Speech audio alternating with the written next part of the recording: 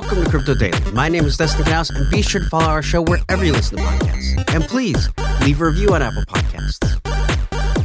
The White House is currently conducting a study about the impact that crypto has both economically and environmentally. The report for the study is expected to be due in August and will, quote, drill down into both the positive and negative aspects of Bitcoin and crypto. Costa Samaras, Principal Assistant Director for Energy for the White House Office of Science and Technology Policy, boy, that is a hell of a title. Well, he was quoted saying, "It's important, if this is going to be a part of our financial system in any meaningful way, that it's developed responsibly and minimizes total emissions. When we think about digital assets, it has to be a climate and energy conversation.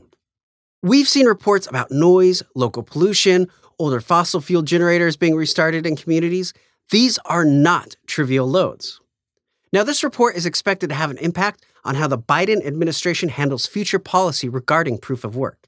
And it's not likely looking too good for Bitcoin, and it's going to put more pressure on Ethereum to make the merge happen instead of continuing to put it off. Well, there's more reason to celebrate Taco Tuesdays for the crypto community.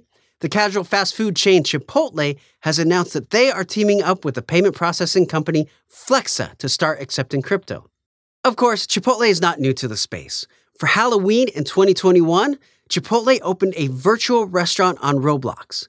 Players could dress up their favorite avatars in Chipotle-themed costumes, like using a bag of chips to be a ghost or a burrito mummy.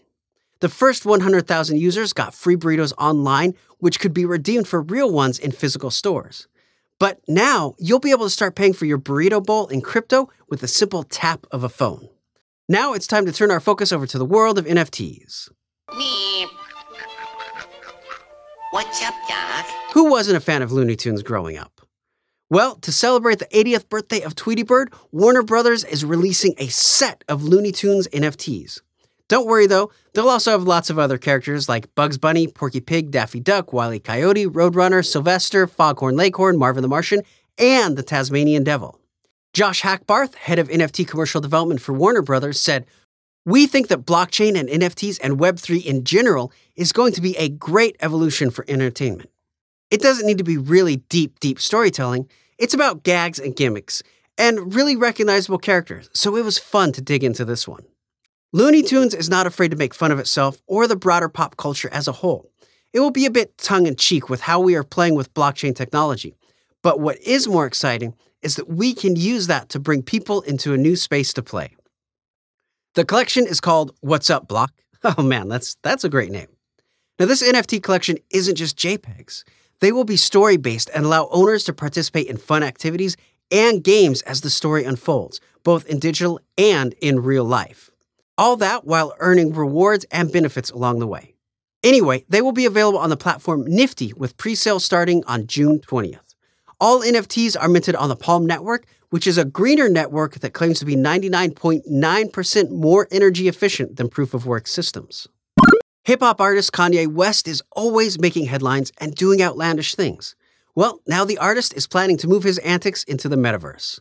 West has filed 17 metaverse and NFT trademarks with his brand Yeezus. The applications are filed under the categories of blockchain-based non-fungible tokens, assets, currencies, and tokens. And he's also filed under online retail store services featuring downloadable movies, videos, television, music, entertainment, and digital art. Of course, back in January, Kanye posted a controversial note on his Instagram that said, "Do not ask me to do a fucking NFT. Ask me later." Now, it's recently been deleted, so I imagine that now might be the time to ask him. Be sure to follow our show wherever you get your podcasts. Also, leave a review on Apple Podcasts or a comment on YouTube. It really does help the show. I'm Dustin Knaus, and thank you for joining me today.